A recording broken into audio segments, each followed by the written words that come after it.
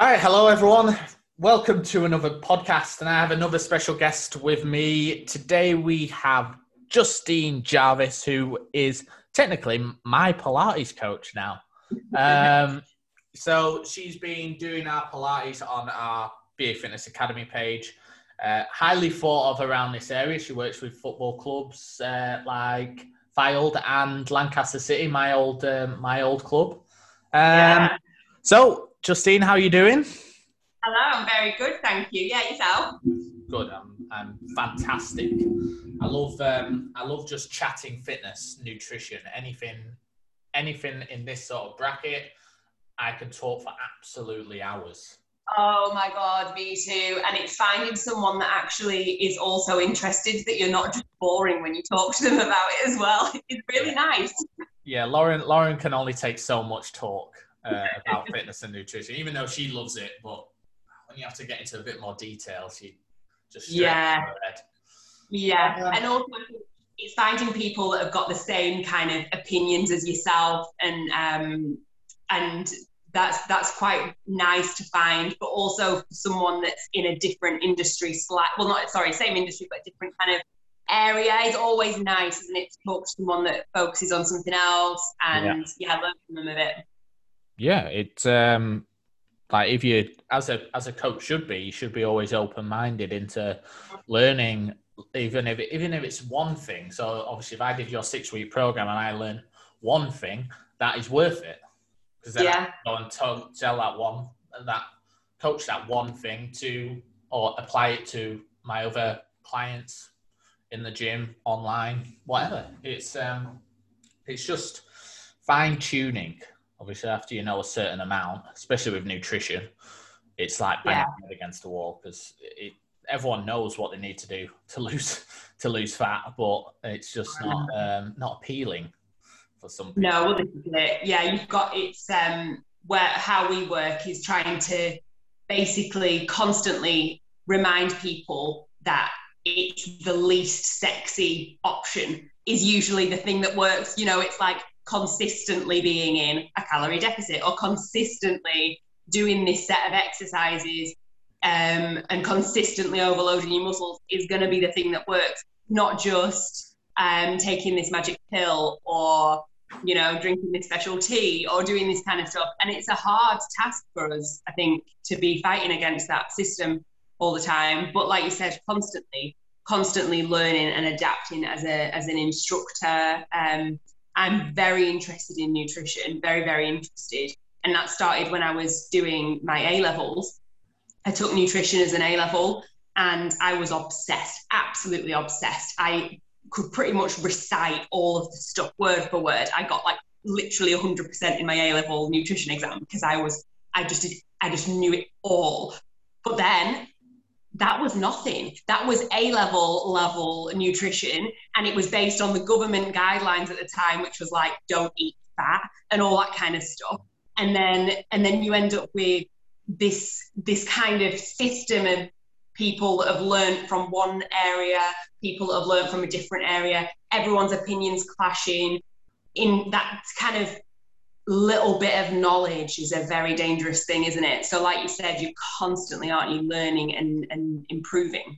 Yeah, I was about to ask what sort of detail does it go into at A level, because for a PT course it is, well, Oh, like it's all of, basic. yeah, like all PT, like the PT qualification is absolute shambolic, really. Yeah, It is so rubbish and basic. Like when people actually qualify, they don't have a clue no. about more or less anything. Like I sort of, I was 23 when I passed as a PT, but Mhm.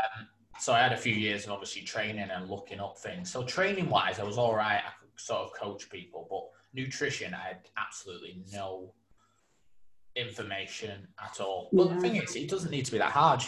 I could comfortably say to someone, if you want to learn about nutrition, follow this person on Instagram, this person on Instagram, this person on Instagram, and you'll be fine. Because Yeah.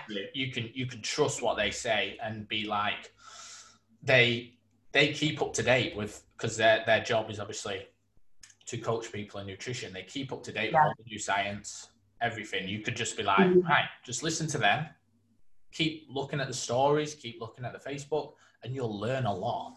Like you don't need to do anything. But obviously, then you have 3 good ones, 300 bad ones on Instagram. So you got to be careful who you actually. And you need to, totally. You need to know, as like for you, when you're looking, deciphering through for yourself, so that then you can tell someone else. You know, like, when people are you'll know yourself, you'll see it yourself. People putting exercises online, people putting nutrition stuff online, and you're reading it and you're like, this is wrong. This is actually not correct. And they're just putting it out there and people are believing it, and it's awful. But when so say for example, like your question, nutrition at A level, it was, I guess, a little bit similar to, I guess it's like a level 3, isn't it? So you've got like GCSE level 2, A level is level 3. So it was very similar to what you would do at PT level, except I did it for 2 years for the AS and A2. So there was kind of a little bit more detail in certain areas. But like you said, level 3, I think I've seen it advertised a lot. I'm guessing that on your Facebook too, it'll be loads of just different coach, because it's just the adverts, isn't it, that pop up on Facebook with what you do or what you're interested in. And I just get all these adverts all the time, train to be a PT from home in 3 weeks, and I'm like, oh my days, these are people that may have had 0 life experience. There's 2 different areas where, you know, there's people that have got shitloads of life experience in it that don't need a qualification but kind of want the qualification. But there's literally people that just look quite good and go, oh, I could be a PT. That sounds like a fun job. Do an online course and then just kind of like go out there, self-employed as well, not learning anything else from anyone else. They're literally just going out there and potentially destroying people's bodies or mental health, you know, and it's a dangerous thing. I think that's why I tend to steer clear a little bit of nutrition, because I have been affected by that damaging level of nutrition knowledge by a PT in the past. Yeah. So I was given very poor advice by my first experience with PT, and it didn't end particularly well for myself. So I certainly. Yeah, my first experience of a diet was literally chicken and broccoli. I remember having what was it? A chicken and mushroom soup for breakfast. Wow. And then it was chicken and broccoli and sort of rice and stuff. Very, very boring. Fair enough. I wasn't very a good cook. To be fair, I don't really cook much better now. But I literally, if I'm gonna have lunch, I'd have a fajita, and that's it. It's perfect. It's got everything that I need. I love it. It's easy. I just literally make wraps all the time. But that's my choice, and I know exactly. I've educated myself enough to go, okay, well, I need this sort of protein. But apart from that, I can eat whatever I want. Yeah. Obviously, the protein, that's due to me. If it's for fat loss, I wouldn't care about how much protein I had. I just care about make sure there is some in there. But if I'm trying to, obviously, I'm not training at the moment, like as in the gym, so I don't need to really think about my protein too much. But if I was, then obviously protein comes into it. But I was in shakes as well. Not protein shakes, just like smoothie shakes, and I hate them. Yeah. Absolutely hate them. And fair enough. If like it's with all diets, keto, fine. I wouldn't say juicing's fine. That's like fair enough. Smoothies, fine. Like if you're gonna have a smoothie, fine. If you're gonna do intermittent fasting, fine. As soon as people start saying that this is the best thing for fat loss, or start to enhance its reputation through false claims, try and make money off it. that's when it becomes a problem. So I give people this blanket of knowledge. I tell them about energy balance. I tell them about protein. I tell them you can about, put information out there. yeah, coffees, whatever they sort of like. And then you go, okay, now what do you want to do with that information? Do you want to do Joe Witt's 90-day plan? That's fine. If you want to do high protein, low fat, whatever, that's completely fine. But I'll tell people about the benefits of protein. And obviously, if you have a bit more, it's going to thermic effect and so on, so on, so on. But as soon as people start saying, and usually it's for profit that people start saying, yeah. And I don't know why I get into run-ins with keto people, but for some reason I like the debate because it backs my knowledge up, because you've got all these people saying, oh, keto's the best, they are pushing all these claims out saying it helps metabolism. Which technically it probably will if you're eating a higher protein diet. If you're doing it properly. Yeah. And like ketogenic diets, people don't realize that ketones will come about if you lower your calories low enough. It doesn't matter if it's protein or carbs. Like if you get into a low enough deficit, you will start with these ketones and stuff like that. And ketones are so hard to come by. I had someone saying, so I was asking the questions, I was saying, okay, they couldn't give me any science back. And then they literally said that, oh, well, I was diabetic and it really helped me. And I went, ketones for diabetic is deadly. It's like... But they probably maybe just lost a bit of weight. And if they had type 2 diabetes, that probably just helped. This is the thing, is when people go, oh, I'm on a juice detox, or I'm on this, or I'm on that. They've just stopped eating as much for a little bit of time. And if I said, oh, there's this, oh my God, there's this amazing diet out there, you know, look at me, I'm 18% body fat, so it obviously works. And you have 3 Mars bars a day, and the weight drops off you, and people will be like, oh my God, yeah, brilliant. You'd be like, yeah, that's just a few vitamin tablets as well, and you'll be fine. It's only because even though it would be obviously an extremely dangerous rubbish diet to be on, you'd be in a calorie deficit because it's still only equal, 600, 700 calories a day. You still lose weight. It's the same when people are on juicing detoxes or intermittent fasting. You're just, or paleo was one, you know, it was all the kind of, it was all the rage was paleo, wasn't it? And for a while. And essentially, these all kind of work because you end up cutting something out. And because you're cutting something out, you will probably lose either water weight, like in a juice detox, you know, or literally just physical weight because you've got no food in your stomach anymore, and you've just literally got nothing in there, so it weighs less.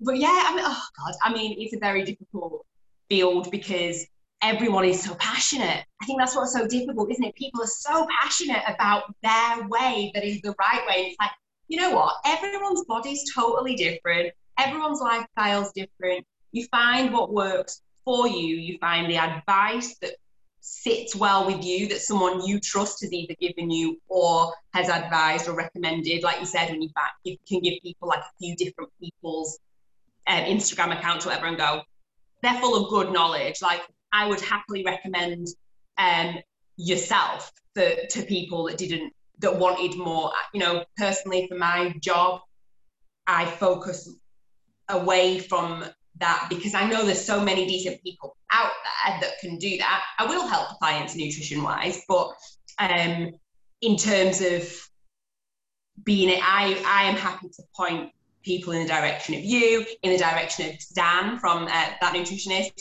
and saying, you know, they're putting good information out there. I trust what they say. They're not just going down the line of one. I think that's when you know when it's a little bit biased, when it's like one direction of information. Yeah. I don't know. I've been like racking my brain for years. There should be a name for this. So I always use Ryan Giggs as a an example. Because Mm-hmm. Ryan Giggs played till whatever 40, I think, in the Premier League. Mm-hmm. And everyone puts it down to, they always say, well, he did yoga. Yes. And people say, oh, if you want to play till 40, you should do yoga. And Yeah. but you've got to take lifestyle choices. So it's what foods he eating, how much is he training per week, is he resting when he should do? There's like thousands of things that could, which is going to help him obviously play till he's 40. But everyone goes, oh, it's yoga. It's like that.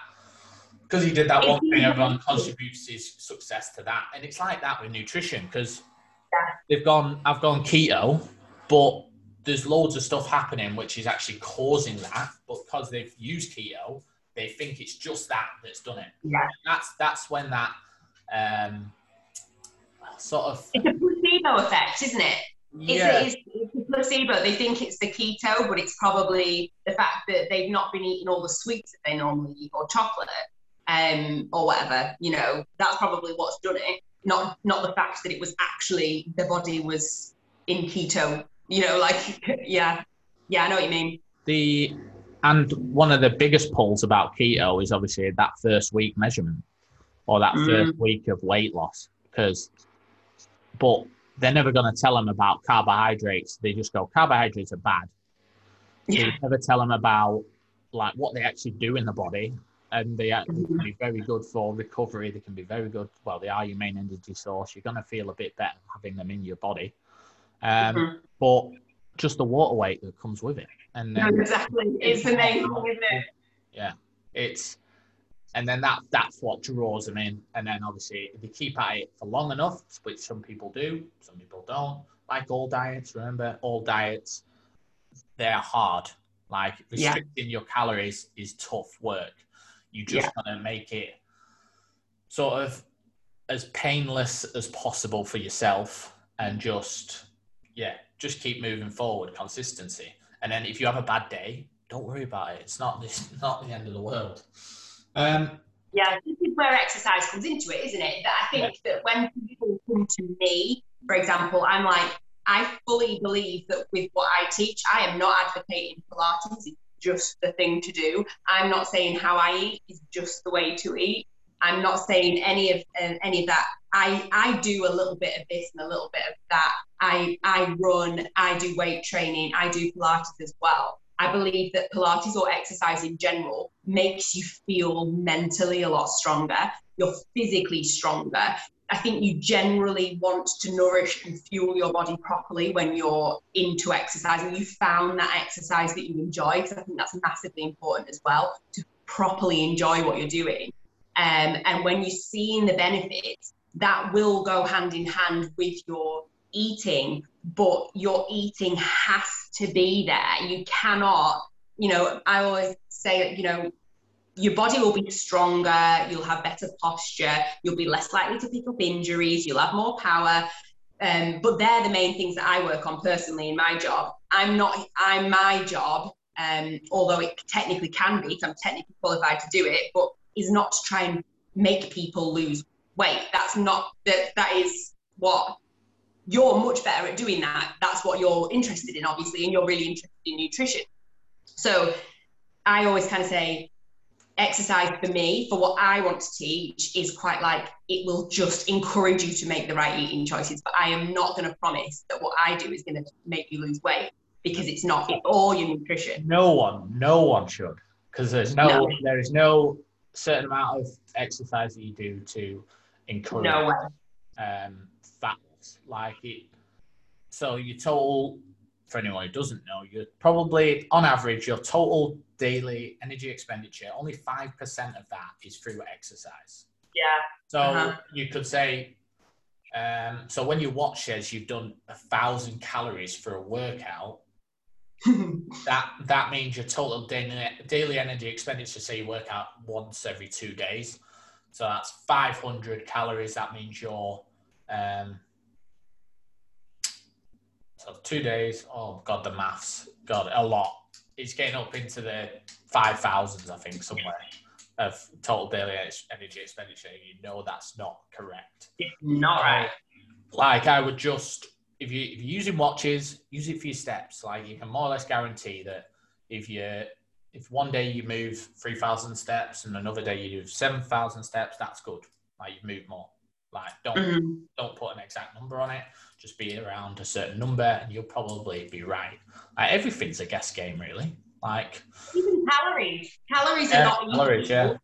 You know, you can have 100 calories in chocolate and 100 calories in, oh God, I don't know, like a protein source, for example. And, you know, without being too boring about it, obviously, but how your body processes and uses and stores and keeps all those different calories are different within a certain amount, obviously. But, you know, so nothing is right. How our bodies will process, how I would take on 2,000 calories and what I would use it for, and what those 2,000 calories consisted of, is completely different to maybe what you would eat or how your body would deal with it. And it's like when they say, when they work out, like when people I think sometimes it's actually quite interesting to be able to explain to someone what a calorie is. Like people don't know what a calorie is. And it's like, okay, so basically if you burn this food, if you burnt it in a lab, it's the amount of energy it gives off. That's what it's measured in, calories. And to kind of go like, this is what it is. So, and that's how what your body is using, that energy. It's like people take things as a very like, oh, there's 300 calories in this sandwich or whatever, and they're very specific about it, measure it, and it's very useful if you're trying to create a deficit. I will say, like, you know, you do need to have some sort of track, but of course not every single ready-made sandwich or whatever is going to be that perfect. It's never going to be. It's just all a bit of a guess. Well, then your daily energy expenditure is never going to be the same either. Some days it's going to be 100 over, some days 100 under, and then it's going to be within 10%. You usually find that if it's, so say it says 300 calories and it's 300, it's actually 330. You don't know that. No. The only way they do that is through a lab before you actually consume the food. But they say it's got to be 10%. I think but legally, it's got to be around it, hasn't it? It can't be false advertising. Well, then the next thing you have could be 30 calories under. Exactly. If you just keep going with the food and you sort of keep consistent with the things you can control, it'll even out eventually. And say if 60 calories after a week. It's like if you have some over, some under, some over, some under, and then you have a couple over. 60 calories at the end of a week is absolutely nothing. It's just being consistent, isn't it? It's being consistent. And I think that the media has a lot to answer for actually with this. It's taken a long time to get out of this carbohydrate thing. It's taken a lot of people as scared of carbohydrates. And I was one of them, pre-education. Actually, no, I was post-nutrition. So kind of when I was around 18 onwards, I totally cut out carbs. And when I say cut out carbs, I ate vegetables, but it was like salad vegetables. I wouldn't even eat carrots because for those people listening that don't know me, and I'm totally, completely open with this because I think it would be false advertising for me to kind of never say how I've got into this industry. I had a full-blown eating disorder, anorexia and bulimia diagnosed, and it was nasty. And when people say about cutting out carbohydrates, I used to feel my brain, and it sounds really, it's not a headache, it's someone that maybe is listening to this who has been through this might know the feeling, but I'm currently putting my hand on my head and pressing down on my head, and that feeling of like drawing through my head is how I used to feel. It's literally the lack of glucose, the lack of glycogen in your head, because that's the only fuel source your brain uses. I had no memory function. I slurred my speech. You know, I was 9% body fat. I was 2 stone lighter than I am now.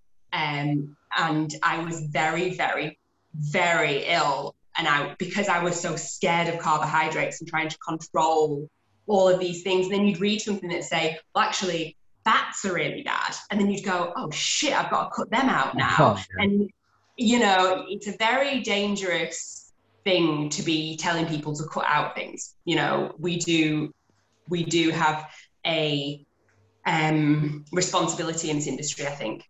And there's a lot of people that go against their responsibilities to make money. Yeah, and some people who don't know stories like yours either. They don't even think about what the problems that it can cause when you have to be somewhat quite vulnerable in order to buy a shake or a cream off someone, because they must have tried a lot of things to get there. So you're getting them at their absolute worst, and you're giving them some crap that's definitely not going to work.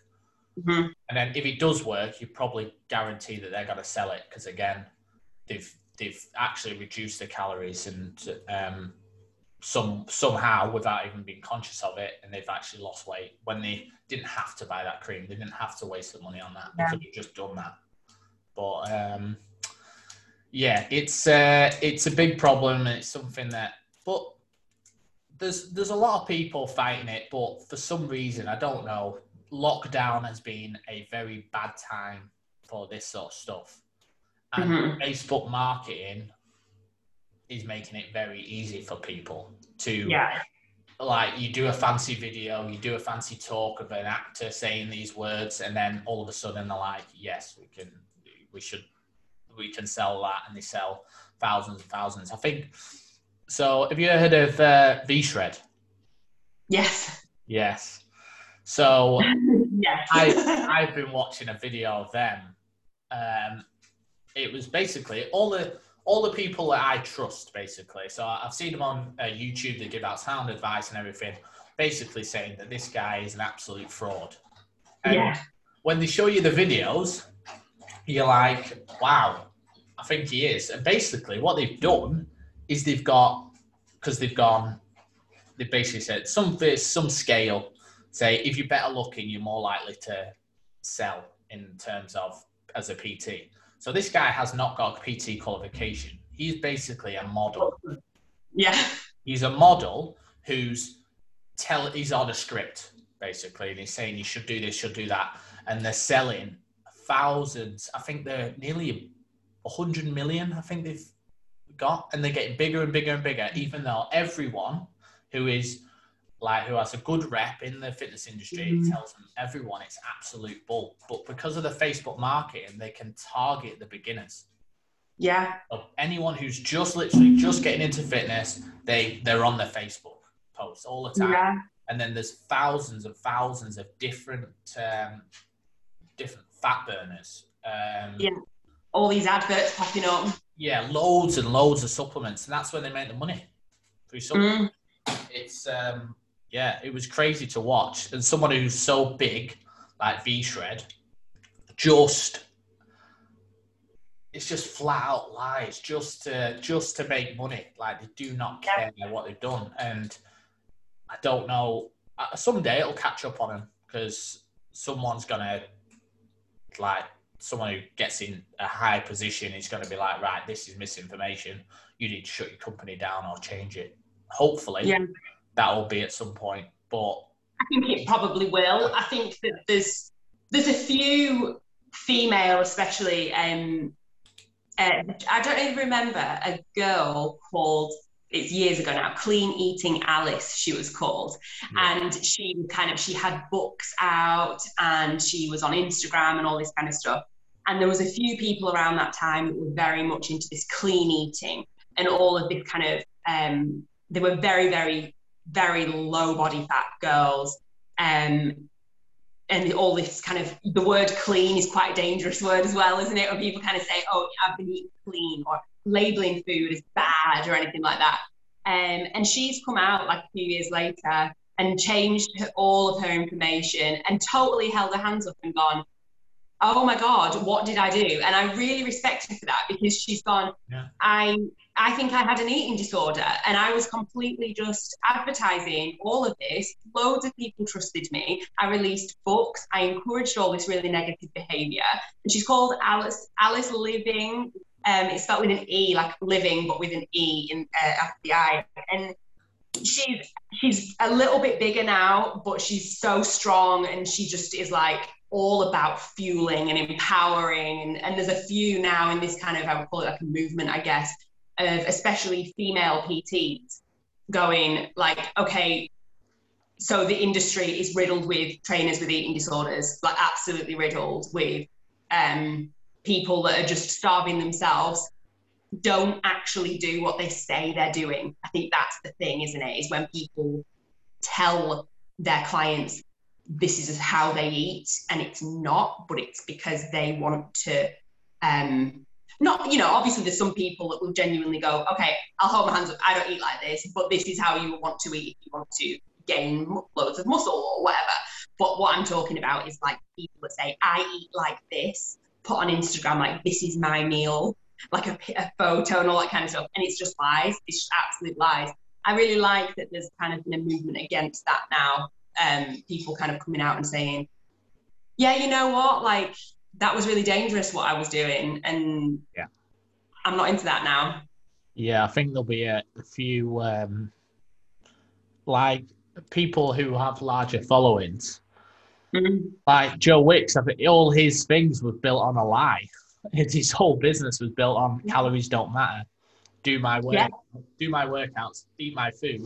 Calories don't matter, and then all. Yeah. He's got millions of followers. Now he can say what he wants. He can go, oh, yeah, calories do matter now. You go, okay, well, you're multi-millionaire. You've got loads and loads of followers. It's like, yeah. And I doubt that he does. Fair enough, he'll do the HIIT workouts, but I doubt that's the only thing he does. I would say. On HIIT, you know what? HIIT isn't very good to be doing, like, and your only source of exercise.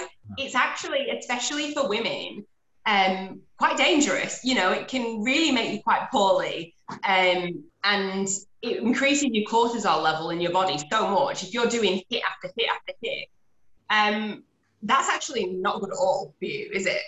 Yeah, well, I did a video the other day, and I had a few corny black followers messaging me. I was basically saying, they were saying, oh, let them get on with it. They're moving, fine, they're moving. But movement can be dangerous. Like, yes, it's good to move, it's good to get out, but you've got to make sure you're doing it properly.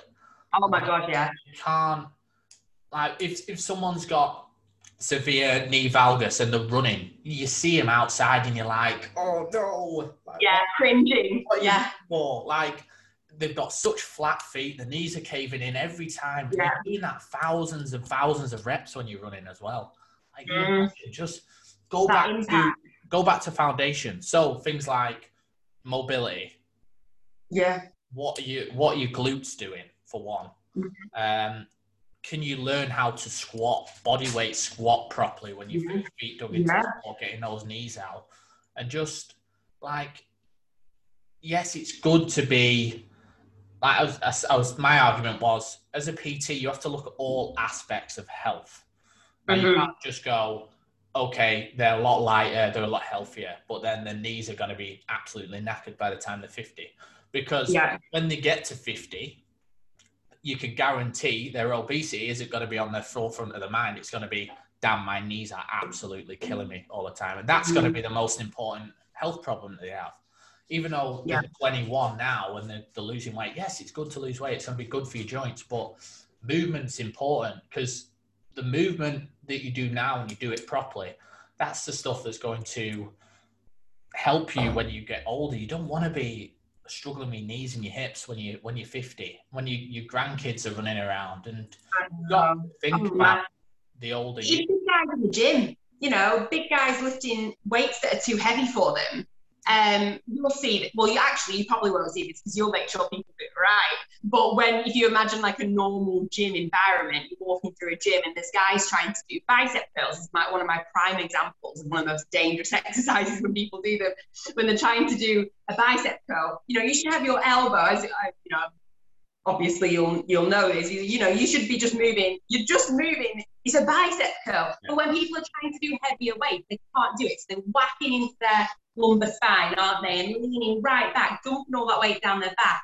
And I cringe because I'm like, if you just went down a weight, you can perform this exercise properly. You're not really using your bicep here. And you think their backs, oh my God, their backs. And this is the kind of very high impact, big heavy weights, powerful big movements. This is when they're dangerous, when they're not performed properly. They're performed too quickly. They're not learning, like you said, the basics first. They're kind of going straight into these really big movements that are damaging, like I said, long-term damaging. Yeah, I deadlift's a prime example because, like, fair enough, if you get into your 1 rep max and we do like your 1, 2, 3 rep max, sometimes your back might round a little bit. But as long as you're not doing that, like, that's fine once in a, like, blue moon. Okay, so you shouldn't be hitting your max all the time. It should be every, I don't know, at least 8 weeks. Like, 8-week gaps in between your 1 rep maxes at least. So once every 8 weeks, if you do one bad rep, that's not a problem. But when you're doing all these, like, if you're doing your light stuff, really, like, rounded back, shoulders aren't, or shoulder blades aren't coming together, your lats aren't engaged, and you keep doing that over a period of time, that's when you're going to have a problem. So it's not the 1 rep where you lift a heavy weight. It's always the thousands and thousands of reps that you've done wrong, which will cause an injury at some point. And it's going on to sort of Pilates and stuff like that. That's like, when you're lifting weights and you're getting stronger, you are getting tighter. The muscles are getting just more compact and everything's going to start getting pulled in a certain position. And that's when things like Pilates and mobility and especially like my back, when I started, just the rotation through one side, especially with golf. So I would have thought that, so I'm right-handed, I would swing right first. I would have thought my good side would be this. So my back swing would be good on my rotation. But it's not. It's because, obviously, I'm using more of my left side when I'm going through. That's the tighter side. Yeah, that's the one that's working. Yeah, so when I go right, I'm not as good. When I go left, I can go right round because obviously I'm stretching the other side all the time. And so that was a big wake-up call. And I love my golf. Like, love it. So that's sort of Pilates. It was sort of I'm a very goal-driven person. I need to have a very specific goal and something that I want to work towards to actually get there. If I don't, I will not do it. I won't do anything. Like, I'm quite a lazy person. Like, if I didn't have Lauren, I'd be like a fat lard, I reckon, just sat on the sofa most of the time and eating wraps every single meal. Like, she's very motivated, very driven, and like, she drags me out like, oh, let's go for a run on Saturday, and I'm sort of like, I get guilted into it because I'm like, I'm a PT, I shouldn't be thinking about this, and I go, no, okay, I'll go for a run. But obviously when the gyms get back open, I'm definitely gonna. I've got a goal in mind. Yeah, definitely keep up with this Pilates and stuff like that, because, like I said, I want to get bigger, stronger, but I just don't want to feel like a robot when I'm walking. Yeah. Oh God, this is it. I mean, I think the thing as well is when you work, like, in a very, obviously you'll know this is not true, but if you kind of try and imagine it really, really super, super basic, as if we've got two layers of muscles in our body. We've got like our superficial layer of muscles, which are what we tend to think aesthetically about. So a good example of this is when people work their core and they think about a six-pack. They want to look like they've got a good core. Or not even, it's more innocent than that. They think that's their core. Their ex-abdominal muscles, their ex-abdominis is literally just in their head what a core muscle is. So they'll do crunch after crunch after crunch, and all exercises, and all that is flexion. And all you're really going to gain from that is just forward flexion. You're just really strengthening your flexion in your spine. But are you really becoming stronger? Are you stabilizing your spine at all? Are you being, for example, like you said, deadlifts, rounding your spine out. If you think, well, actually, if you have really nice, strong spine stabilizers, with our deep transverse abdominal muscles, and our through our lumbar spine, too, especially, you're then held in a much better position, aren't you? You're much you can hold that straight back, the heavier weight. And I think this is where I kind of try and get people thinking away from so much of the superficial muscles, because that's where, for example, I run, I know that helps me. I weight train, and I know that helps me. And I certainly don't think that Pilates is the only thing I should do, but I know I'm better at running and I'm better at weight training because I train in Pilates so much. And that's what made me fall in love with it, is that it helped everything else. Everything else in my life is improved because I've gone into the really deep muscles and strengthened everything around so my joints are strong and my posture's good. And that just leads on to everything. Everything, like you said, these guys that are really, really muscular, they've achieved their goal in the sense that they've gained the muscle mass they wanted to achieve. And they might have been really even with it too. They might have been, a lot of people, you see the guys that mainly work chest and don't work their backs equally. So they kind of end up a little bit like, a little bit almost kyphotic in their posture. Yeah. But of course, but if they've done it well, they might still have really good muscle tone. It might look really decent, but can they move? Can they actually, if they had to run to, their kid was running out in front of a car, would they be able to sprint to their kid? Would they be able to, if they had to suddenly move, would everything just essentially snap? If they wanted to play football, would they get injured? They have the similar sort of, as you like, lifestyle of an obese person. Yes. They would get out of breath quickly because in a matter of weight they carry. I'm talking about obviously the really big bodybuilders here, the steroids. Yeah, we're about the same type, aren't we? Yeah. They're obviously so big and so heavy that they can't move quick. The sort of, I wouldn't say they struggle to get off a sofa because obviously they are very strong, but there are certain things like getting into something like a low car or something like that. That would be a very tough thing for them. So, like, whenever you're working out, the people should always think is this helping my life? And whenever you do stuff in the gym, it's hard because if we make it hard in the gym, it'll make it easy in life. Remember, you're only doing 3 sessions a week, probably. Well, I reckon that's the least you should do, really. Mm-hmm. Obviously, if it's time restricted, you get on. Like, if you can only do 2, you can only do 2. It's not a big deal. Yeah. We'll try and get 3 sessions in a week. All depends on what exercise you want to do, and it's got to count, hasn't it? Yeah, it's you've got to, that 3 hours has got to make your I don't know. I think it's 173. Is it 170 something hours in the week better? Like just simple things. Like, so one of my clients came to me and said, "I'm really happy with themselves." I'm like, "Oh God, this must be amazing results." And then they go, she got a bag, she got a luggage, got it here, pushed it above the head, like in a push press position, and put it up top. And they were like, and she had the strength to do it herself. Yeah, they were like, amazing. And I was like, that's why you strength train. When you get older and when you're 70, 80, and you're on your own, you don't need to call your next door neighbor to go, can you just put this on my drive? You can just go, okay, I'm strong enough. Here we go. Boom. I know how to do it properly. I've done it yourself. That's independence. And like I said, people, when you're 25, 30, you don't think about that.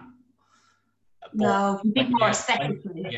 when you're 70, 80, you're going to go, damn, I wish I looked after myself a little bit better. Yeah. I've got a prime example of my family. I had my nan. She's 85. She's done like aqua aerobics, all sorts, just kept moving. Yeah. Fit as a fiddle. Like, you would not think she's 85 at all. You'd say like 60s. That's the goal, isn't it? That's the aim. You want to be like that. And she can do whatever she wants. And I know she'll walk anywhere. Like, just little things like that. Some people at that age can't walk. And then on the other scale, some people half the age can't. Yeah, on the other scale, I had an auntie who did not do any sort of exercise, didn't look after herself. And it was one little injury, and literally my mum had to do everything for her. Yeah. Like, it's like she couldn't go to the shop. She never had the confidence to go to the shop. And that's no life, is it? This is what I say to people, especially with hip mobility, well, not specifically mobility, but hip exercises, the ones that hurt, because you're really getting deep into those hip stabilizing muscles. And you're really kind of going, I'm saying to people, yes, this is a horrible exercise to perform, and it feels a little bit pointless. It's like, why would I put myself through this? But it's like, and I'm always joking, like, you'll thank me when you don't need a Zimmer frame when you're older, when you literally are just like, you've got it, even when it is, like you said, a long-term benefit to this kind of exercise. It's so important, so important. But for now, let's be honest. For now, I like to kind of advocate a plan or how you exercise is just to be like, I want to be fit for purpose, and that's my goal. So I don't run to really. Some of my sessions might be to improve my cardiovascular fitness, but mainly I run for my mental health. I just enjoy running. I wouldn't run if I didn't like it.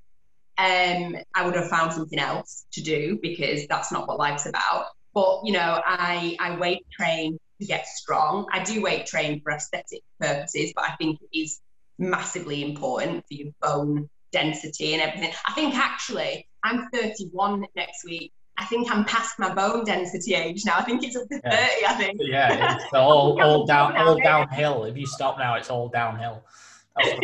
Again, people don't realise you start losing your bone density. You just let it go, and that's it. It's all about maintaining from, obviously. Maintain, like, your primary goal from 30 is to maintain what you've got. But obviously, people, if you keep training, you will get stronger. That's as simple as it'll be. But you've just got to keep doing it, keep lifting weights. I've got a couple of years yet. You keep going. It's a bit longer for men, I think. Yeah. I don't think I think it's about 35 to 40, is it, for men? You start losing. I think it's not as bad because women's hormones properly affect it. And I think that you've got, your proper danger zone is, what is it, like 60 for women, 65 for men? I might be a little bit off with that. That's when you are literally like dramatically reducing your everything you have. Your goal from that point onwards really is just maintaining what you've got. Definitely. Yeah, I would always, if someone talked to me about, should I do Pilates, I would literally say, right, so I'd ask them what they did, and they'd go, so we'll use you as an example. So you run, you weight train, you do Pilates. So you weight train to make running easier. Yeah. Then you do Pilates to make weight training easier. It's like Pilates is your absolute foundation. Yes. It's all them little tiny muscles in order to make those bigger muscles work at their full capabilities. Like, of course. I always tell people, it's like, it's no good just doing squat, because that's going to cause an imbalance somewhere, and that's when your injuries are going to happen. So you've got to be perfect, or as close to perfect as possible, right to left, front to back and bottom to top as well. So from your hips into your core, that needs to be a strong system, and it needs to work together at the same time. And well, we're in pairs, aren't we? Everything's in a pair. All your muscles are in a pair.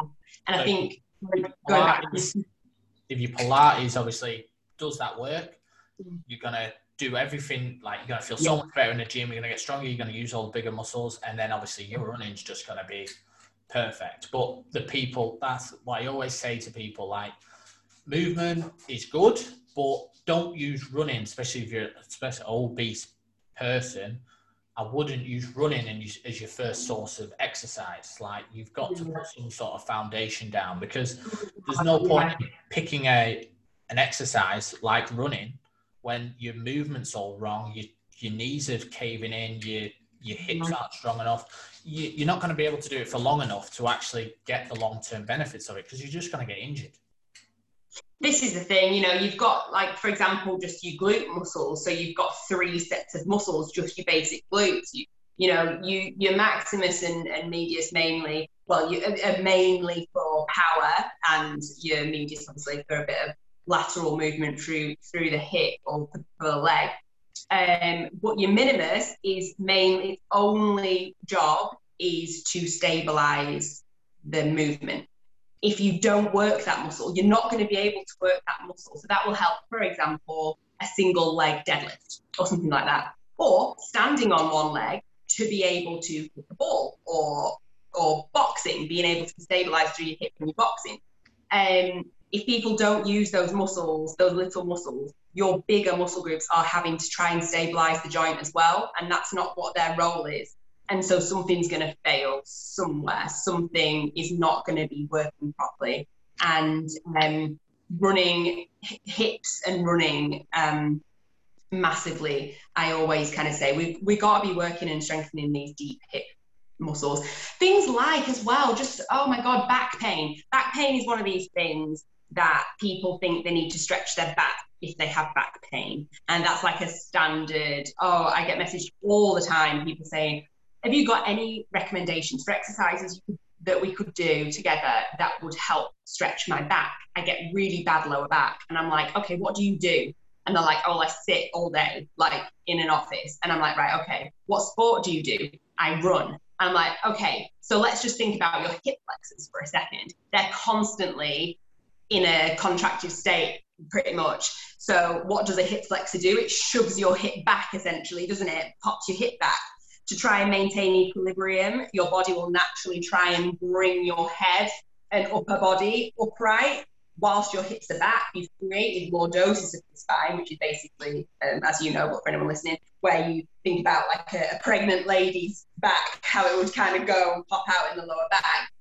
That's where all that weight will then dump down into the back. So really, to benefit with that back, stretching your back's not going to work there. Actually, what we want to be doing is stretching your front of your hip, making your hip stop pulling, making your hip flexors kind of nice and long so that they're not constantly tight and pulling you out of position, and strengthening your back. That will stop your back pain, not stretching your back. And this is why I love what I do.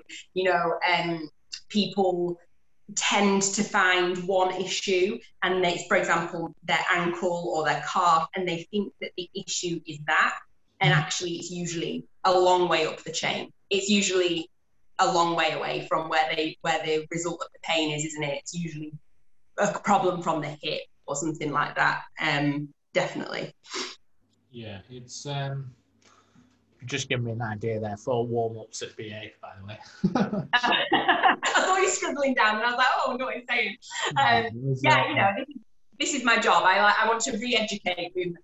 That was the whole point of Pilates. We were saying before we started recording, weren't we, about how it's just completely lost, I think, its original focus and its original, the whole point of Pilates was to use gravity and your body weight, your breath, these whole body movements to target specific muscle groups. It's mainly like, it's isometric movements, isn't it? It's eccentric contractions as well.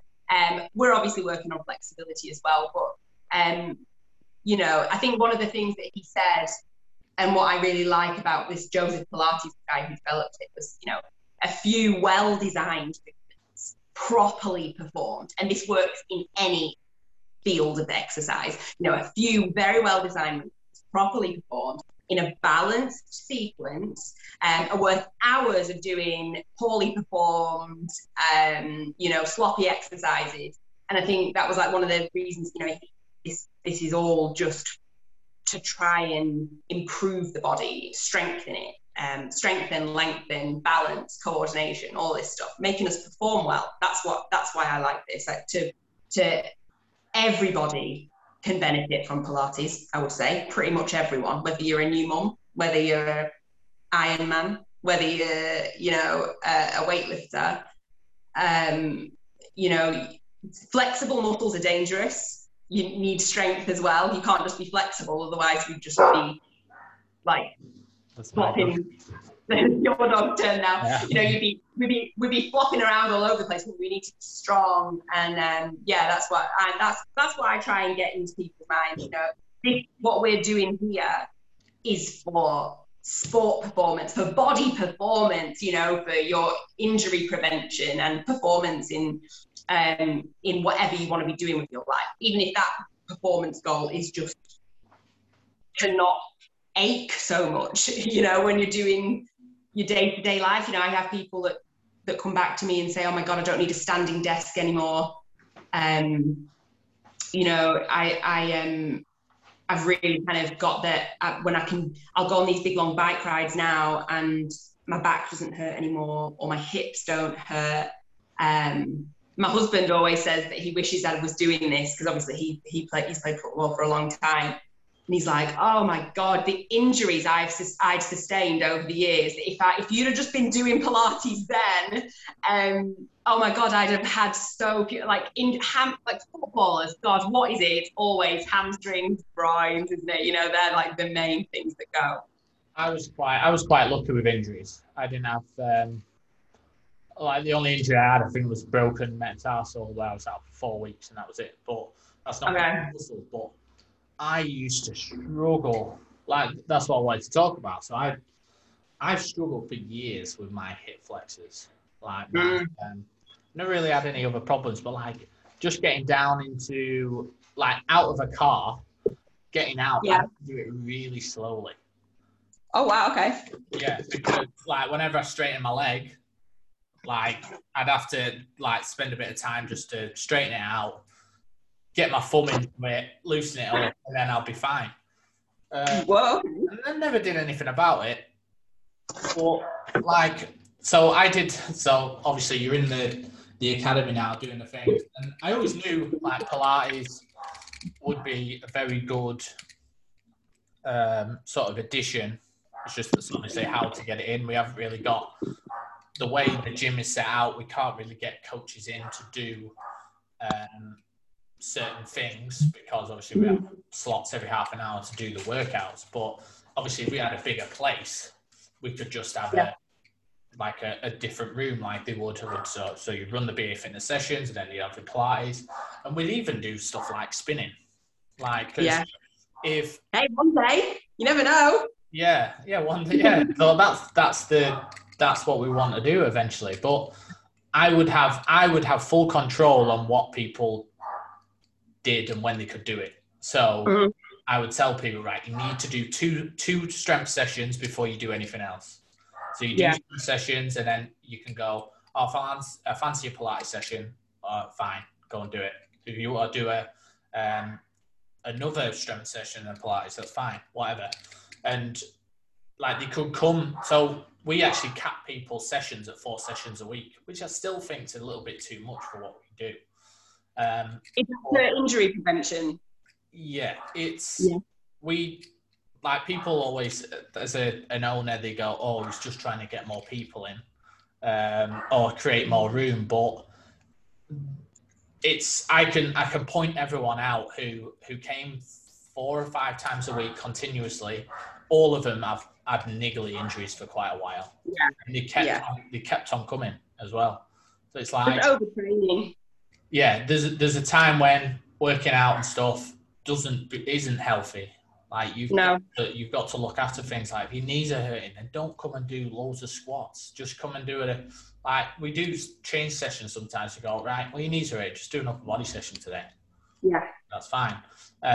But yeah, if we ever did that, I would have full control of what people do. It's like, right, you have to book in 2 sessions of BA before you can go and do a Pilates session or a thingy session. If you want to do 2 Pilates sessions, 2 strength sessions, that's fine. If you want to do, but you need to do 2 BA fitness sessions a week at least before you go off and do something else. Because people who do spinning all the time as their primary thing it's stupid. It's like you sat down all day, again, like what you were just talking about. You sat down all day in an office, you're on TV, and then you go to the gym.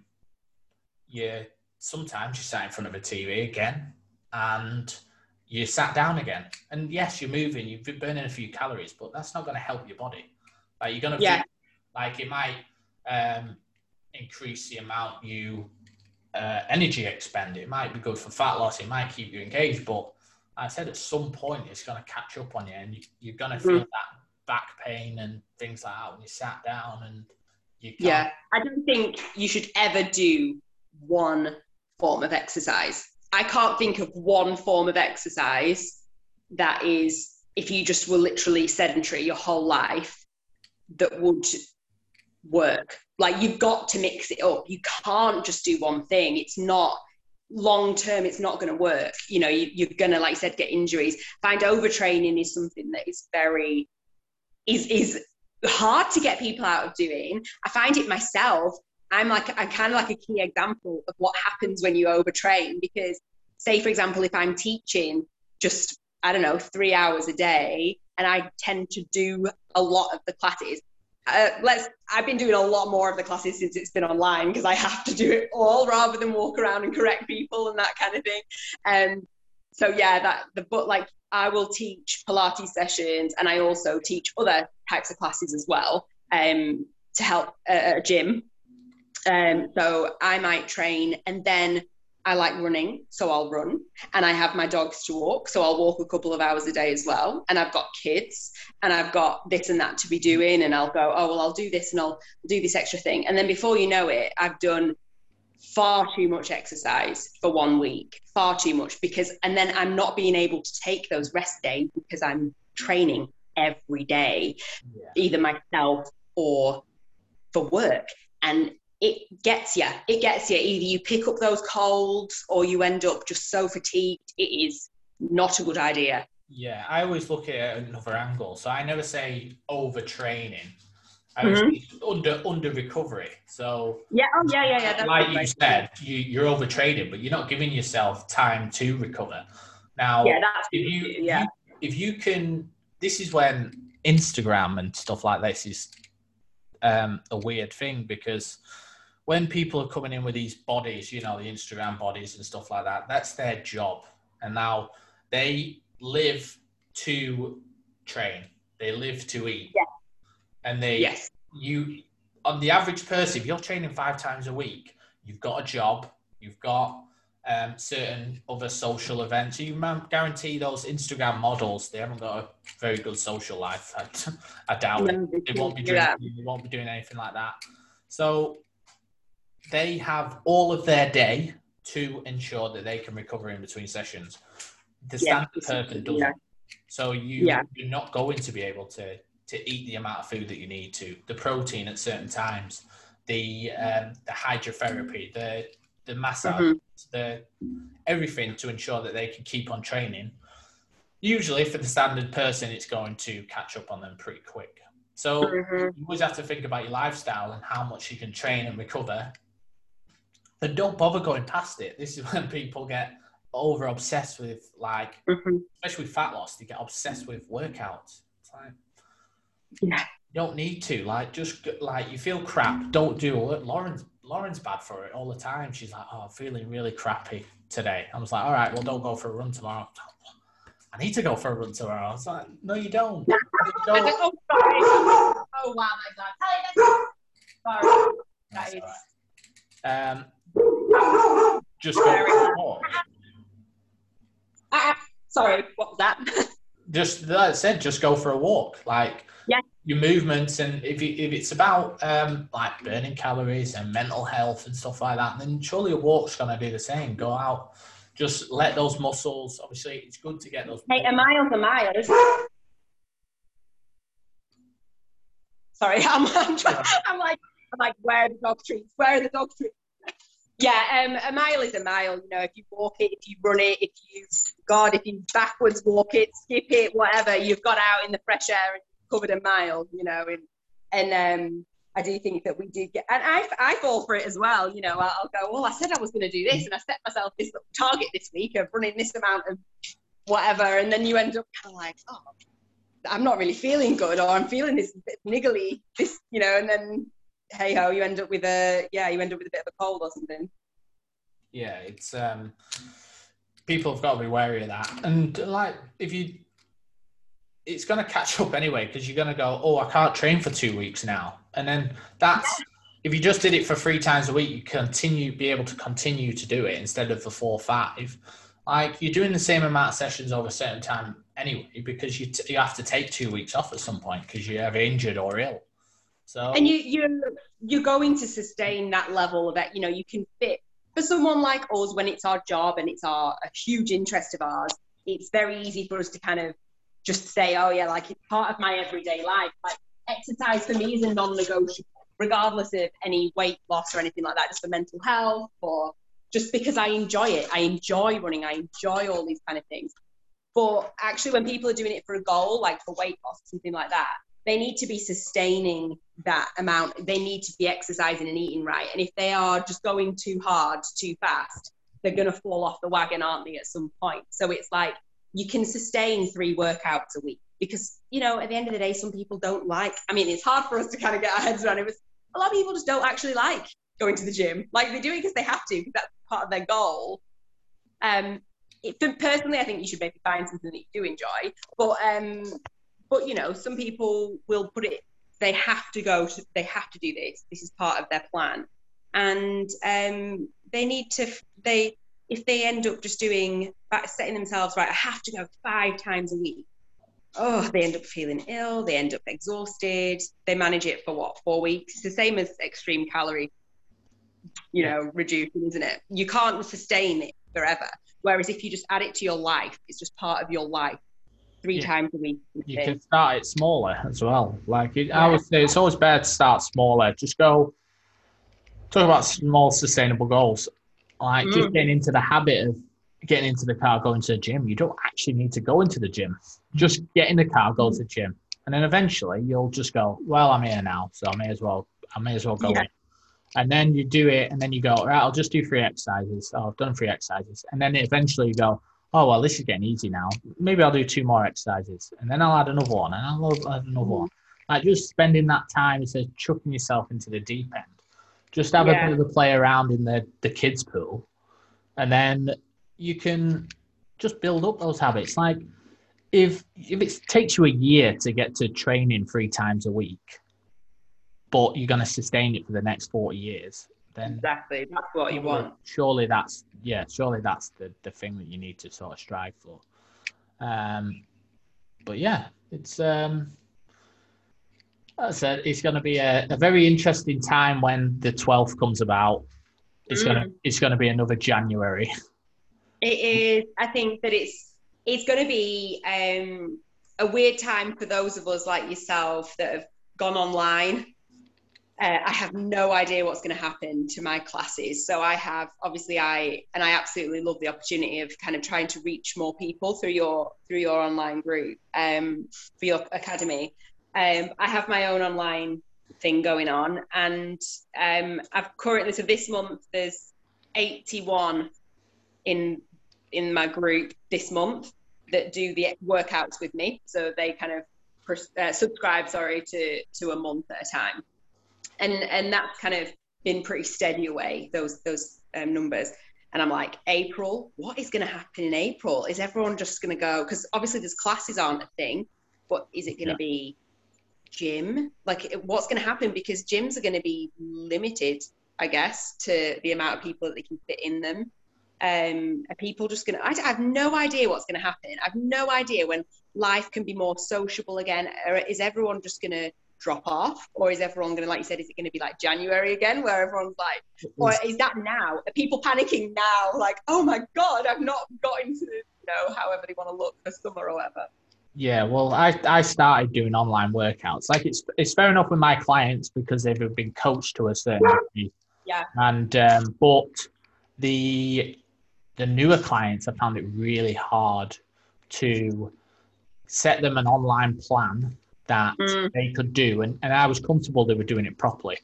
Like when there's dumbbells and you have to work hamstrings, really the only exercises you can do, obviously you can do glute exercises that help, but primarily like RDLs. Like out of 100 people, I reckon only 5 to 10% of people would do an RDL perfectly without any coaching.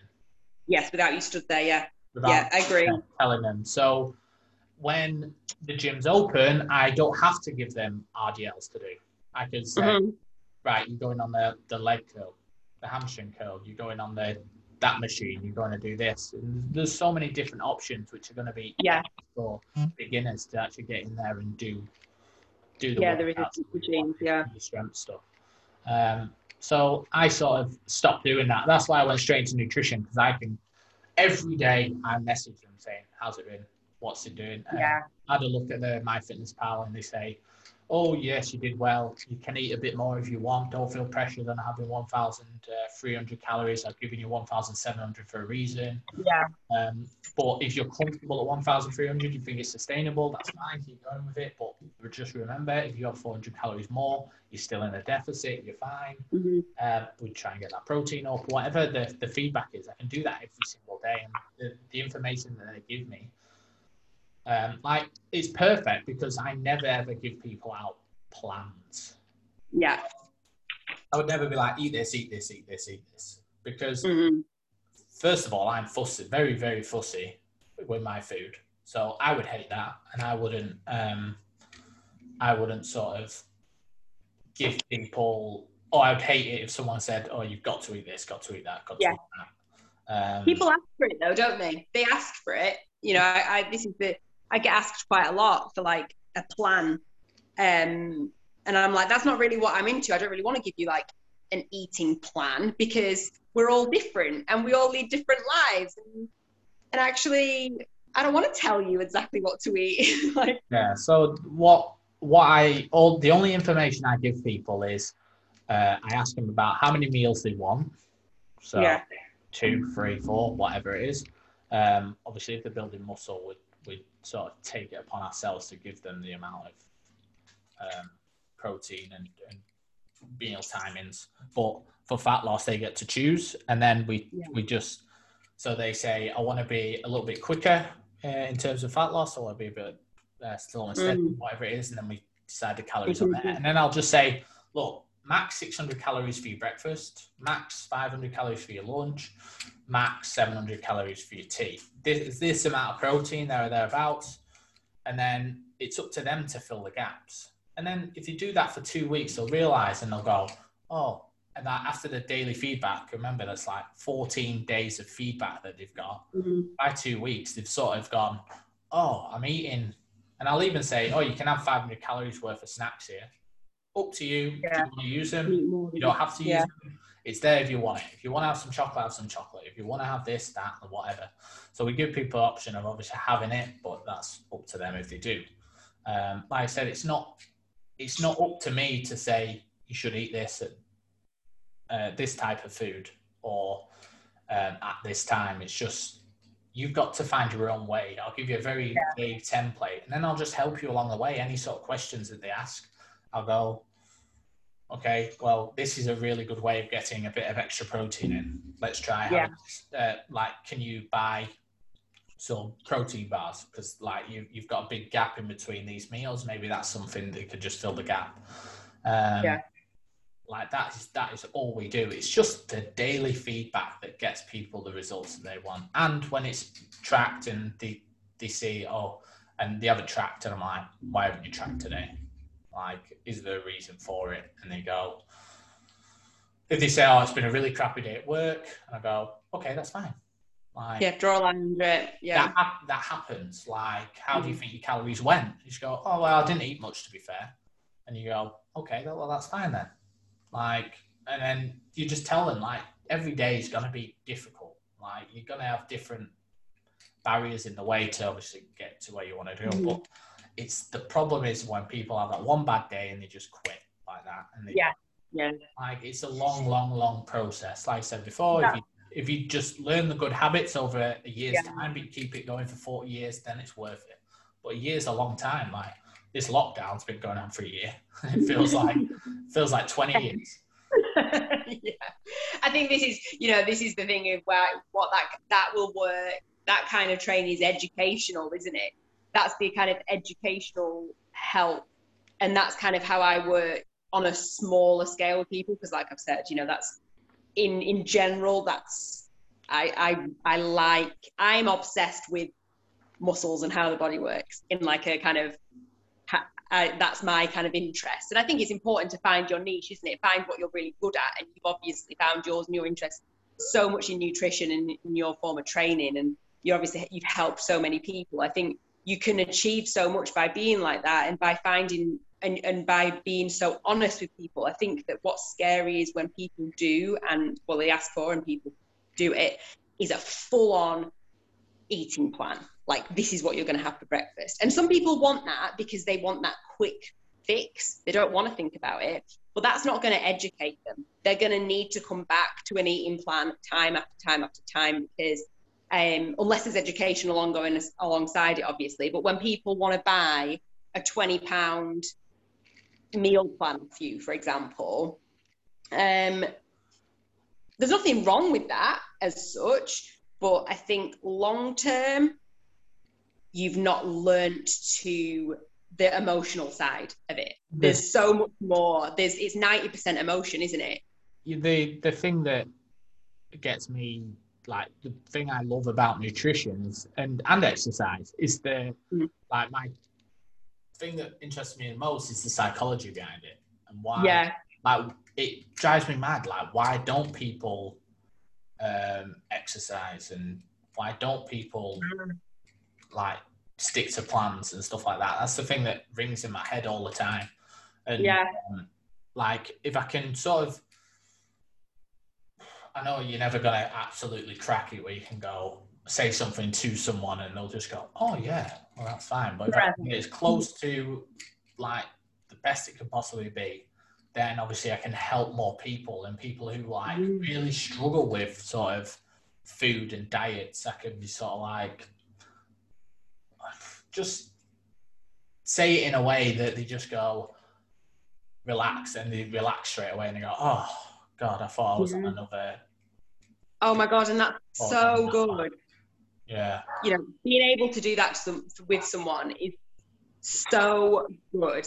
Like this, the psychology of it is probably, like I said, this is where I think because I'm quite an emotional person myself. I'm very impatient and impulsive, and I'm very excitable, and I'm very quite a highly strung person. I'm very likely to be the emotional eating style of person, because I'm kind of like I'm very emotional.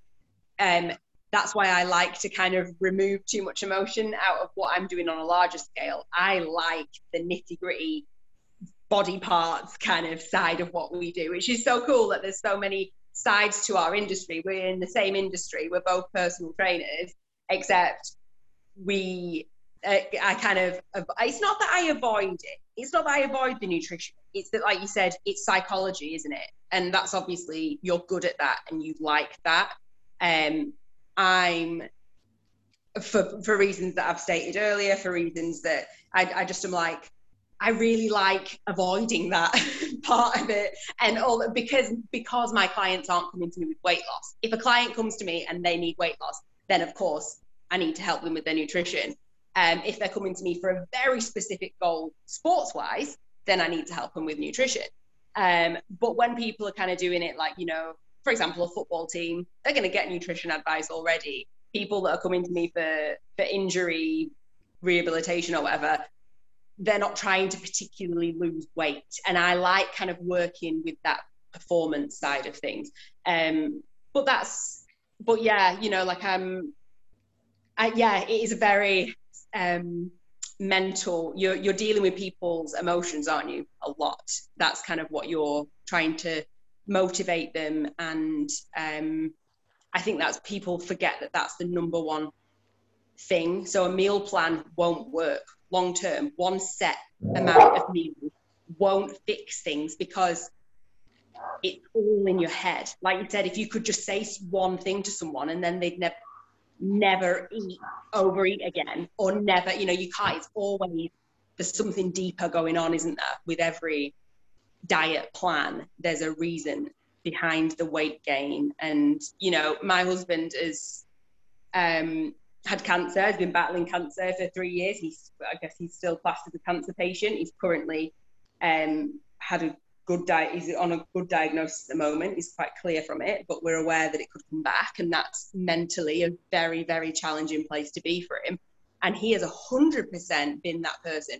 So for 13 years or whatever of me knowing him, he'd be like so sports driven, you know, footballer, you know, loves all kind of, always in very, very physically very good shape. But you know yourself, you know, you can't overindulge even on Christmas Day because you've got a Boxing Day match. You know, it's always like that, wasn't it? And then for him to be mentally so destroyed by cancer, never mind the physical element of it, because physically you know that to recover from all your chemo and radiotherapy, you need to be eating really well. But he couldn't eat well because mentally he didn't care. Like mentally, so he gained a lot of weight from inactivity, but also just from eating really crap. And like, he's probably going to listen to this and be like, oh, cheers, Justine, for telling everyone. He's looking good at the moment because his head's in a better place, you know, but that's the thing. That's what it took. His head needed to change. He would drive to McDonald's at like 11 o'clock at night being like, you know, he doesn't need to be doing that. We've got plenty of food in the house, but he wants almost to just feed his worry. And just, you know, that's been very interesting in a really cruel way, a really cold way to say it, but very interesting living with someone that's gone from being a proper athlete in very, very good physical shape to a very, very ill person in very poor shape and very poor health. And the mental effect is like a spiral. Like he feels physically bad, so physically affects his mental health. Then his mental health stops him from physically recovering and physically eating right. That makes him feel worse. From us both living together for so long and being in that kind of, like you said, we don't really understand why they wouldn't want to do it, how they get into that. It's been quite interesting to see how that happens, actually. Yeah, there's so many. That's when the daily support is really, you're not, it takes me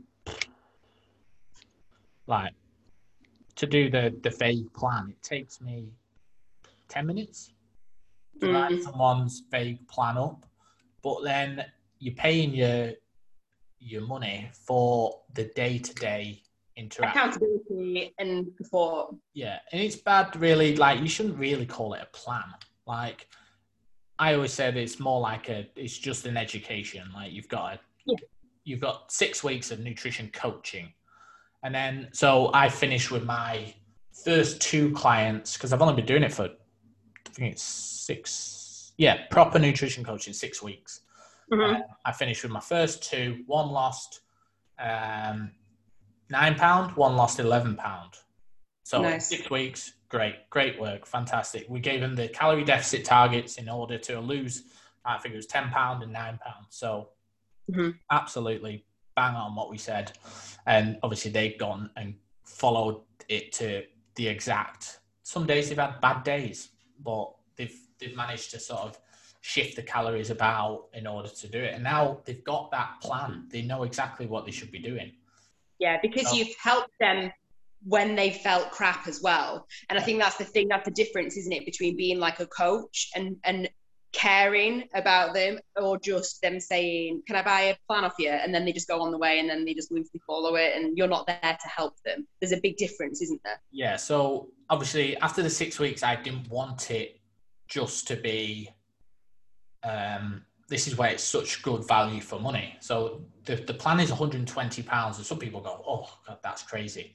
But that's 6 weeks, and that 6 weeks could literally anytime you wanted to lose weight, because everyone knows you fluctuate and stuff like that. It's I think it's something like 80% of people fluctuate back up, but that's natural. And obviously, it's just making sure you don't go back to where like unhealthier. That's when it becomes a problem if you're yo-yoing from one extreme to another. But you're always going to go down. You're always going to come up a bit, and then obviously it's up to you to go at a certain point. Go, all right, well, maybe I need to get on it again and then get back into another. And eventually those gaps between yo-yoing become smaller. And obviously then so it's like, I've lost a stone, I've bounced back £6. And then you lose a stone, I've bounced back £3. And then eventually you're in a sort of a £6 yo-yo space where you're healthy, you're fine. Like you've got your bad shape. Yeah, exactly. Unless you want to be like a body, you want to be at the body expo or something, or you want to be doing like a, be a bikini model or something. You don't need to be in a constant like performance physique, do you? You don't need to be like, a certain body fat percentage unless you're competing, sorry. Like, we don't need to all look, and even them, they don't look like that all the time, do they? They train for an event, for a competition. We naturally fluctuate, and I think it's learning to be okay with that. Like, naturally, like we're designed to like crave those kind of foods that will make us put on a bit of body fat when it gets a bit colder, because fat's an insulator. Yeah, so that £120 will get you your 6 week program where you'll learn everything, but then we give you lifetime access to the BA Fitness Academy. Yeah. Right? You get all the ebooks, you get all the up-to-date science, you get all the up-to-date posts, you get Q&A lives. If you want to ask questions, you can. So it is that you're not getting the daily feedback, but we do 2 checkups a week on the page. We do live Q&A, you can ask questions. So they don't need to, they're not on their own. No, you shouldn't feel on your own after that, should you? You shouldn't need, by the end of 6 weeks, you shouldn't need it, really. You should have learned enough by that end of that 6 weeks for you to feel confident enough. But like you said, once you're in there, you're always accessible. I know if I messaged you, you would reply at some point and help me out. Like, I think that's, if you're in that group, then you're always going to have that support, aren't you? You're not going to be completely alone. But in theory, you should have learned or gained, or even just like learn about yourself. I think it's like learning like what your triggers are for what things you can do instead. One of my plans that I did with people a couple of months ago, we were like, people talk about treats at the end of the week, and that's fine. But if you're in a calorie deficit, that you're wanting to lose weight, treating yourself on a Friday night with a takeaway is probably, it's okay. Like, I don't care. Like, within reason, obviously I do care. But you know what I mean? Like, I don't mind if you really want to take away, that's absolutely fine. But if you're going to absolutely undo all your hard work from the week, then you're not going to achieve what you wanted to achieve. It's like, what could other treats be? You don't have to fuel that kind of relationship with food the same. We can, like, some people in my group like, oh my God, I literally have always thought, oh, you've done really well with your diet this week, I'm going to go and buy myself a big tub of ice cream to reward myself. And then they were like, and then you were just like, all you said was, you don't need to have it as like an edible treat. It could be like a new pair of workout leggings, or and she was like, this girl messaged me and was like, yeah, I bought myself a new workout outfit. And I realized like that was actually a really good treat with that money. Like, I'm really glad that I did that. And then it's like learning that you don't need to reward yourself or commiserate yourself with food all the time. I think learning, that's a huge part of a plan, isn't it? Learning yourself and what your triggers are and your time of the day. Oh my God, I am like 4 o'clock, I could eat the world. And that tends to be because I've been too busy during the day and I've not eaten particularly well during the rest of the day. So 4 o'clock, I'm like hungry, want my tea. And I know that's my point. Like if I just let myself, I would probably just work clockwise around my kitchen and just like empty my cupboards. So it's like kind of learning. We talked about it yesterday with someone. They were talking about sugar cravings, and I just said to him, "Look, sugar's not addictive. So if it's not a sugar craving, it's a food craving. Like, do you think how many times? So you're 4 o'clock. How many times have you felt like that, and then acted upon that feeling? Every time. Yeah, all the time, isn't it? So you got to try and catch it out first. Yeah. So it's your body just being used to something, and that's all it is. So you need to break the cycle. Like, it's not a sugar thing, it's a food thing. So like, give your body some food, that's fine. Just know what's in it, know how many calories are in it. Is it ruining your calorie deficit? Is it 500 calories? Could you have a little treat for 200 calories? It's just all that, but at least you're satisfying your body's urge to eat. But people say, oh, I've got a sugar craving. You could eat anything. You could have some bread, you could have a cup of tea, some water. Like that would do the exact same thing. But because you sort of got in that the habit of eating when your body goes, oh, I fancy some food, and it does it at the exact same time all the time. That's all it is. But it's just being conscious of the calories that you're having. Just don't rip the cupboards apart and take everything out and eat it all. Just have 300, 400 calories of whatever you want. Like, it doesn't matter as long as you sort of. You're not doing it if you want 400 calories worth of chocolate, that's fine. So obviously it's not great to do it every day, but it's just having that unconditional permission to eat. That's the just don't feel so guilty. I think there's so much guilt, isn't there, with food? Like that was one of the biggest things for me, I think, recovering from an eating disorder, but whilst kind of at the same time still wanting to not gain a load of weight, because I still wanted to be able to be athletic. And it's kind of like accepting, and it's a very hard thing to get out of, is just that those negative associations with certain foods or with certain like a takeaway, trying to kind of learn that you can just fit it in. It doesn't mean just because you've had. It's quite a doggy episode, this, isn't it, of your podcast? It's quite. He's at the bottom of the garden, just barking at something. I don't know what it is. Mine was barking at the birds. That's what mine was barking at. Like trying to kind of, you don't have to just go off the rails because you've had one bit of chocolate. Like, it's just learning yourself and learning to be kind to yourself. Yeah, it's but like what you said with takeaways, it's just portion sizes. Like, whenever you go to takeaway, everyone's super greedy. They go Chinese, they're having prawn toast, they're having spring rolls, they're having their massive meal with something else, and they're having a bit of dessert, having some chocolate after. Like, just have one meal. You don't need to buy, and you'll save yourself money. One plate, just look at how much you're going to pack onto your plate. This is it. I'm putting it on. I'm going to enjoy it. You don't even have to track it. Like, if you're not having tea, like, you can just say, oh, it's my tea. Like, most of the time, people forget that when they have takeaway, they go, oh, it was 2,000 calories, but you were going to have 700 calories anyway, so it's only plus 1,300.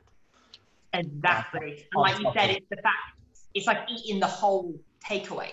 Like, what we try and do is, unless we are just like, you know what, I just want, like, sometimes you do, like, want just a bit of grease. Like, who can say they don't? Sometimes you just want to go and get chopped chips with gravy, and that's actually just what you want to eat. And who cares? Like, long term, it's fine. Like, but sometimes, like, if you're trying to have it, like you said, like a meal, and you're trying to just stay within a deficit of some sort or within reason, I'll make like a load of veg as well.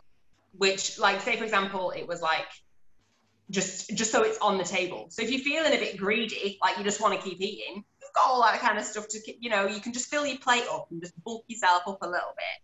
But you know, we try and keep it now that, and what it should be really is like no food should really be off limits at all. And I've had I think, you know, sinister way, what's really helped me personally kind of take a shift from, because obviously when I started out as a PT, I'm trained to do like box fit, spin, like interval training, all that kind of stuff. I used to do all those kind of classes.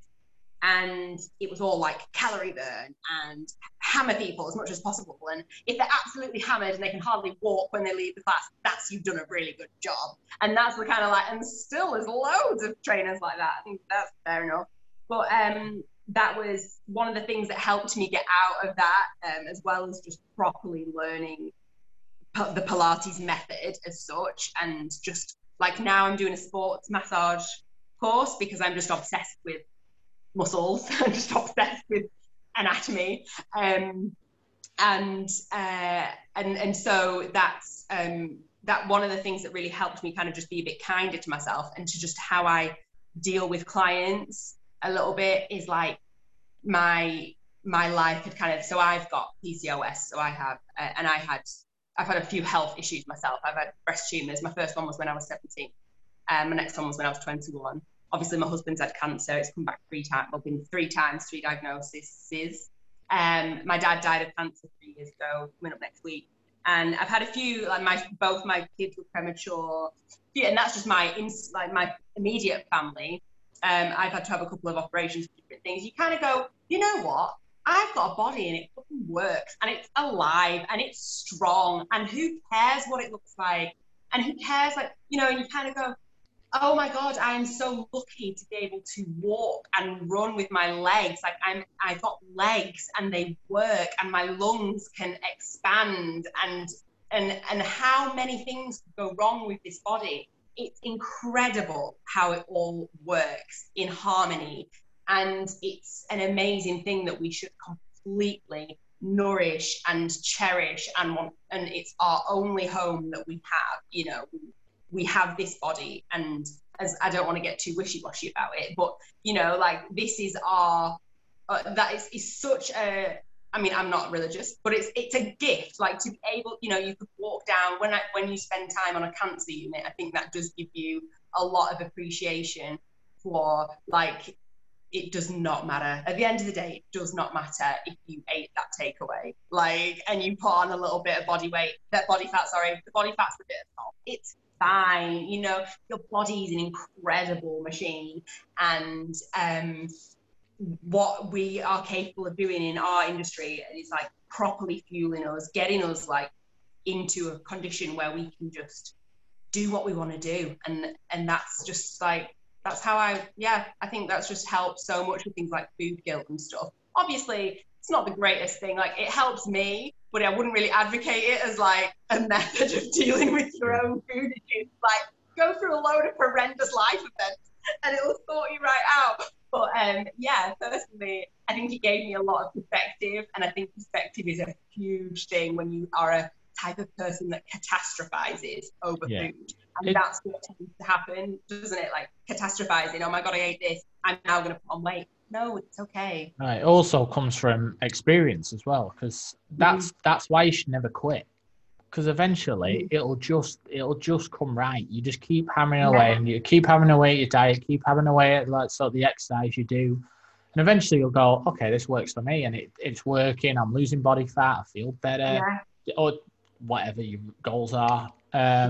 You'll just find a way, and it'll just click, and you'll go, oh, right, this works for me. This is good.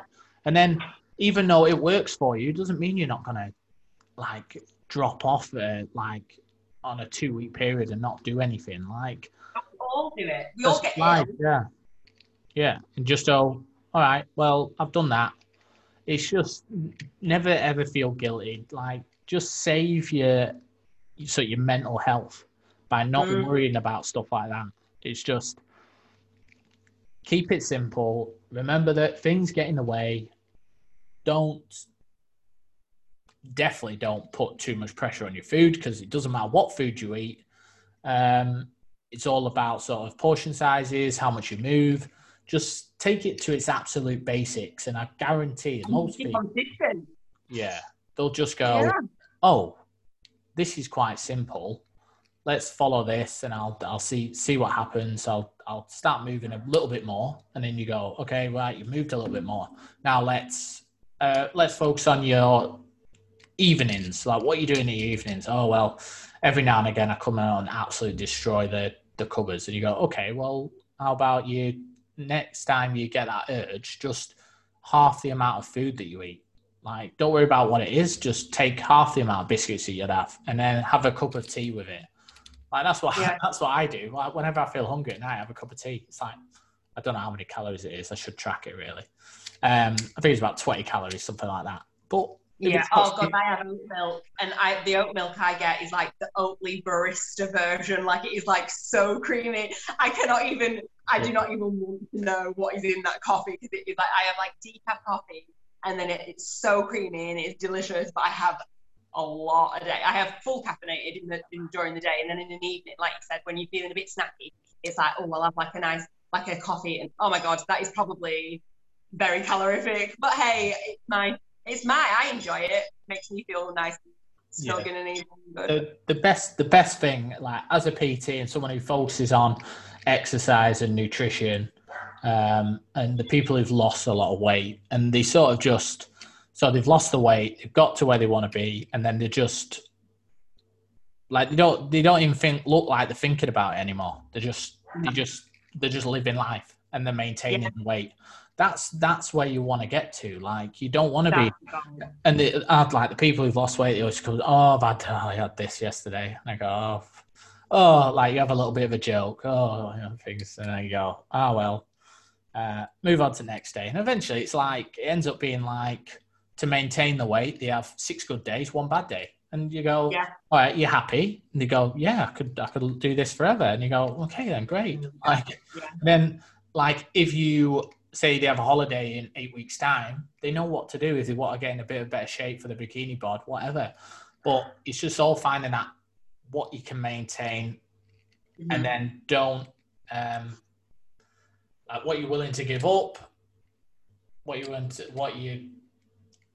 have to give up to get to where you want to be. That's where you sort of have to toss a coin and say, like, do I want to do that? Do I want this body to give up that social night? And you go, most people, I would hope, would say no. Like, I would always tell people, go out, go and do what you want to do, rather than your body. Because, like, people always talk about, "Oh, I'm unhappy."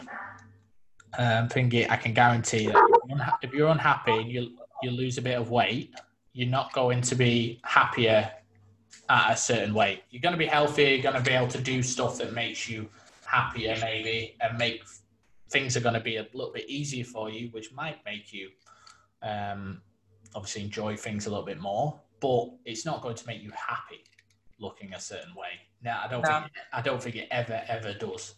So no, I can, from experience of that one, I went, like I said before, I was 9% body fat. Like, like, we're talking, like, for a woman, that is. Yeah, so 9, for anyone who wouldn't know, women have got, I think it's like, what, say a 6-pack would be 18, something like that %, would it? Yeah. And that's for a male, something like that. For a male, 9% would be sort of 6-pack level, but we don't have boobs, hips, exactly, yeah. everything that goes with a woman. So obviously that's where your extra fat comes from. It's not that you're fatter. Mm-hmm. Yeah. A woman, I think, is in general, like, a healthy body fat percentage for a woman is about 25%. It's like the lowest end of really because essentially, for health reasons, a woman that has abs, like a full-on 6-pack shredded woman, is too low body fat, essentially, if they, for example, want to get pregnant and that kind of thing. That's a very tar in everything the same, very, very very basic thing, but really a woman should have more body fat for hormone production. Obviously fat's really important for hormone production, and I was excuse me for swearing so much, but I was fucked at 9%. That my body was not okay at that level, and yeah, that I was not happy at all. I was really unhappy. I felt terrible, and the goal was just to get lighter and lighter and lighter. And yeah, it turns out it just made me more and more and more unhappy, because you cannot go to anything sociable. You cannot do anything because you're terrified of losing that control. And that's what that's what it stemmed from, is control. You know, it's a control thing. It's a lot of the time with eating. And yes, you certainly are not happier when you are. I'm guessing at 9% body fat, you wouldn't have had much control of your body after one drink either. No. No. I'm not good now, to be honest. No, oh my days. But everything. I remember feeling like my muscles were really like, they felt like they were going to just fray. I don't know how to describe it. Everything just felt very, very badly put together. Very weak. I was not performing. I was literally the opposite of the person that I am now, I would say. And I literally don't care that I'm a couple stone heavier, because I can, I've had children. I can do what I need to do, and I'm happy. Yeah, going for like thinking your body is going to be the result of happiness is like thinking money is going to be the source of your happiness, and then not doing anything with it in order to make your life better or more enjoyable. It's not. It's like there's a certain level where you go, okay, I've got enough money now to do what I want to do, to enjoy it. Yeah. And then it's same with body fat. I'm at a good level now where I'm healthy. I can do what I want to do, and feel comfortable, feel happy, obviously enough, and confident. That's probably the best word to use. And then go out and enjoy your night. Like, you don't want to be, so if you're a bigger person, you feel self-conscious going out, socializing, you feel self-conscious, you're not going to enjoy your night. So losing a bit of weight might obviously help you feel more confident, enjoy your things, and things like that. That's where you should look at. That's the only way you should look at fat loss, really, and just feeling a little bit better, but never look at it as like, I'm going to be happy at this weight, because it's not necessarily going to make you happier. No. And I think that what would make you happier would just be being able to run after your kids, or play football with your kids, or some women need to lose a certain amount of body fat to be able to get pregnant, or or help, that's maybe their only way of getting fertility help, or the operation that they need, that we're talking about when people are a lot bigger. But I think when you get into people that are, for example, I don't want to talk about weight numbers because we're all different as well, but if you're talking about the difference between half a stone or a stone, like, that is not going to make the difference with your happiness. Life is very short. That's what I've learned, and that's what we should have all learned from this last year as well. And I hope that people take from the pandemic as well, that, oh my God, this can all change so quickly. Like, before you know it, we're like, what the hell happened? Like, we've all ended up like stuck in our homes. And I'm really lucky. I have a lovely house. I've got my dogs. I live in a nice area. But I could have very easily been in a very different. I could have maybe been stuck in a small apartment, maybe, and not being able to get out into even a garden or outside.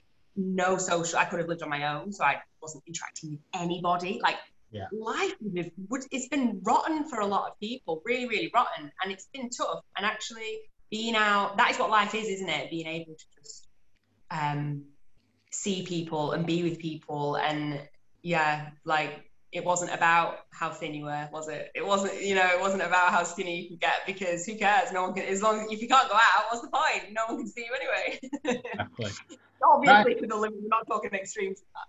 Yeah. So we'll finish on that note because I think this could go on for about 3 or 4 hours. So, Oh, well, yeah. but it's been fantastic talking to you. I'll be doing your next Pilates session in the probably today. I think Lauren's going to What have you got to do? the hips today. So the hips Whoa. masterclass. Um, so this is where like this obviously with my now I'm thinking about my golf and my mobility and my spine and stuff like that, rotation. My hips have obviously been a bad spot for me over the years. So that's something that I definitely need to focus on. So I'm looking forward to it. Yes, I'm looking forward to doing that. And then I'm back on Friday, hopefully. If I can meet the right group. A double workout, yeah. Yes. Okay, so thank you very much. So it was a really good chat, going some good, Thank you for having me. good, topics, some things that people will definitely listen to and take on board. And yeah, it was just a really good, honest chat, and that's what this podcast is all about. That's all I ever wanted from it. I don't even care if anyone listens to it. To be honest, we've had a good time. We've had a good time, yeah. Right, so perfect. Thank you very much. Thank you.